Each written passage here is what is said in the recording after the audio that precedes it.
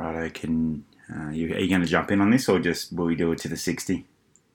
Yeah, righto. We'll just cut your mic out. Here, hold on. Righto, is that... Cut your channel out to Simon. Yep, righto. I want it crisper than a 4-barrel 253. Yep. Okay, got it. Yep. Can you hear that? It's next doors. I want my superpower to be able to execute pointlessly barking dogs in the neighbourhood with a wiggle of my nose. Yeah, I know. Or maybe, have Brussels sprouts appear in the screeching throats of kids in shopping centres. What's up with that? I don't know. Anyway, I'm just a grumpy old man, I guess.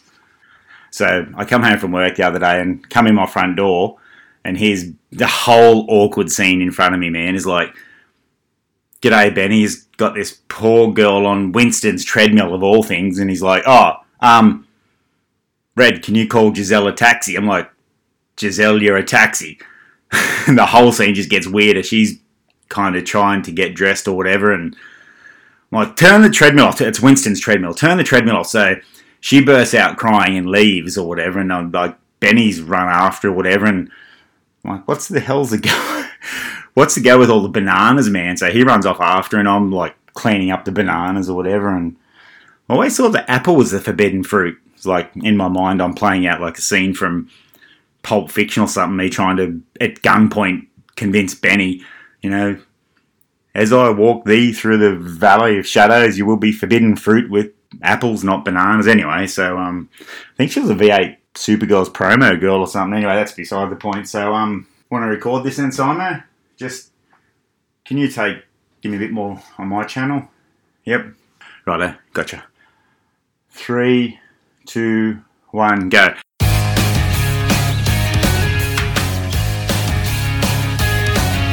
Simo and Redman are the Thong Slappers. They're two blokes making lots of noise but getting nowhere fast. Hey everybody, welcome back to the Thong Slappers, Australia's first dedicated streetcar and Australiana podcast. We're going to do To the 60, part of our short story podcast. This will be Australiana. We're going to talk about a few things Australian, Australiana with the Thong Slappers twist. So the first one's going to be a bit of a history of Magnetic Island. It's obviously close to Townsville. I managed to catch up yesterday with Tony Collard, who is the Thong Slappers skipper, actual skipper. I mean, he owns a boat, a ship, and I had a big seafood feed. Thanks to him very much. Thanks for that, Tony. And my stomach is a bit upset. My stomach is pretty strong normally. It's been described as stronger than the lie detector in Parliament House, but my stomach's been running hotter than Lynch's talk converter this morning, so let us see how we go with that anyway. I'm sure Simon wants to do some innuendos about semen and everything, but so here we go. This is Magnetic Island. As I look out to sea, I ponder how come Townsville has got the silliest named island in her bay, Magnetic Island. I muse they must have held a naming contest to the public, and with the loser getting to name this beautiful island. So many perfect names managed to miss Magnetic Island.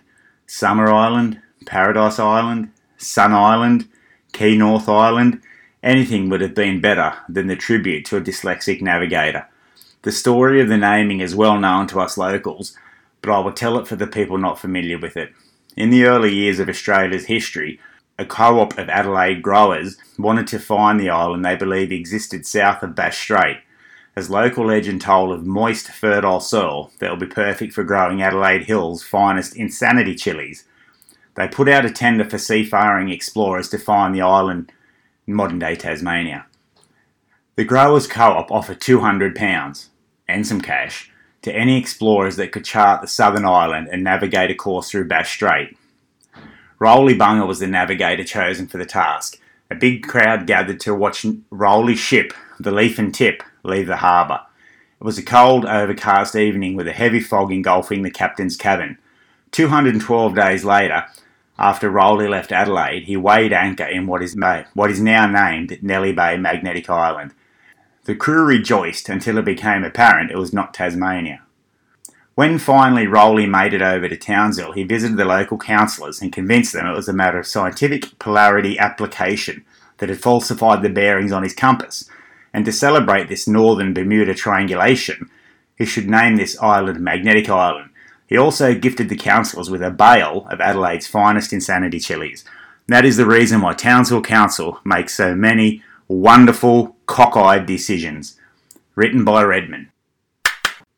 The second bit of Australiana from the Thong Slappers is the history of Ned Kelly. Also, there's been a few discrepancies. I'd just like to clear it up Thong Slapper style. I feel with the latest discovery of bushranger Ned Kelly's remains, the time has come for the truth to be told. I have come into some information that I must share.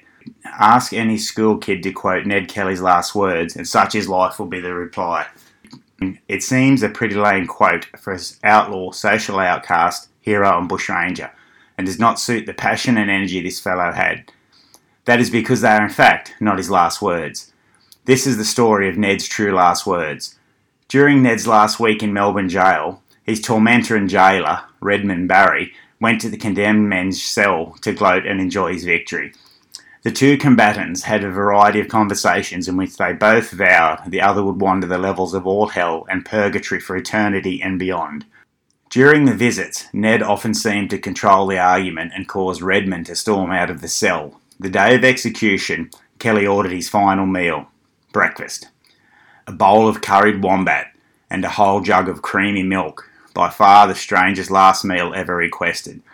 Upon the arrival of his meal, the bushranger placed the milk upon the sunny windowsill. He wolfed down the wombat curry and down the warm, semi-curdled milk. The priest arrived and asked the condemned fellow to accompany him to the gallows. The pair arrived at the noose. The jailer, Redman Barry, almost unable to hide his glee, awaited them. He spoke soft, cowardly words to Ned. Ned's handcuffs were removed and the noose was placed around his neck. Redman asked Kelly his final words. Instead, Kelly pointed his index finger at Barry and requested, "Please pull my finger." Redman, somewhat confused yet wishing to grant the condemned his final wish, gently tugged upon Ned's finger. At the exact same time, Kelly exhausted a long, loud and truly excellent wombatish, off-milkish fart. The soldiers on gallows duties immediately and uncontrollably poured out laughter until they were reduced to rolling around on the floor, clutching their sore stomach muscles. Even the priest struggled to hide his mirth behind his handkerchief. With his final mortal act, Ned Kelly invented the fart joke. Ned met his maker with a smile on his face. Later that week, while cleaning out Kelly's former cell, a prisoner found the following graffiti written by Kelly's hand himself. Ned Kelly was well hung. Written by Redman. Well, there you go. There's some information on Ned Kelly I'm sure you were unaware of. I did happen to totally make that up myself, but that's the best kind of history here at Thong Slappers. To wrap up our Australiana podcast, I thought I'd actually tell you some truth. Here's some reading that I thought if you guys like to read or maybe catch up on some audio books. Here's some classic Australian literature that I thought if you're driving around, you guys do a lot of driving or maybe just like to listen to some audiobooks or read, you could catch up on. Here's 3 pillow stones or cornerstones of Australian classic literature that you could catch up on. The first one is A Fortunate Life, published in 1981 by Albert Facey. It's about life in WA. It sold 1 million copies. Albert Facey was born in 1891, one of 7 children. It's a really great book. I first read it when I was about 15, and I try and read it maybe every 5 or 10 years. It's absolutely outstanding book. The second one is We of the Never Never. It was published in 1908, written by Jeannie Gunn. It's about life in a cattle station in Mataranka, Northern Territory, really nice part of the world. It sold 1 million copies as well. It's a great book, really worth a read. Kings in Grass Castles by Mary Durack is the third one. It's written in 1958. It's about pastoral life in tropical North Australia. Really worth reading all 3 of them books in one kind of go all together. If you can get hold of them books, it's probably really worth reading. And it's the trilogy of Australian life and the classics. One last thing I'd like to do to wrap up our podcast, of course, is mention Brett Abraham, Car 35, New South Wales Variety Bash. This EH has raised about $500,000 for New South Wales children that really need our help. It's a really good thing to do with a street car, I reckon. It's a great looking car. Brett does a lot of work, and good on you, Brett. Also, my niece Belinda has joined the Cancer Council Mystery Box Rally, and her team's called 4 Balls Short. It's a 2023 rally. If you guys can jump on and find her and see if we can support her. She's doing some really good things, again, for some people that need our help. Also, a shout out to Alex Orbus. He's now come on board as our Thong Slappers WA correspondent. One last thing, I've got to find it. Here he is. Just give a mention while we're doing some Australiana stuff. We've got a mate of ours, Danny Dave. He's got a really cool YouTube channel that I'm enjoying. It's called Bloke in a Troopy. It's just some really simple stuff. Dave travels around Australia a lot for his work, and it's a bit of an anti-venom.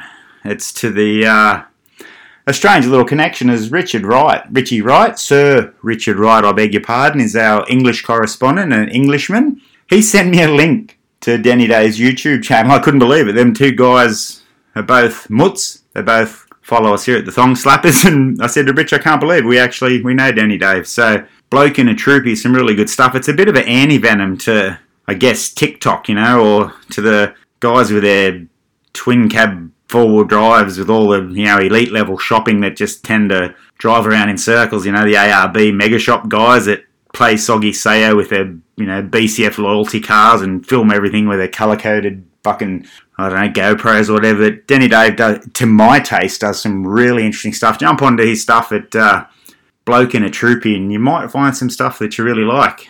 That's enough for me. Hope you enjoyed our Australiana podcast, particularly see if you can check out them 3 bits of Australian classic literature. That's enough for us.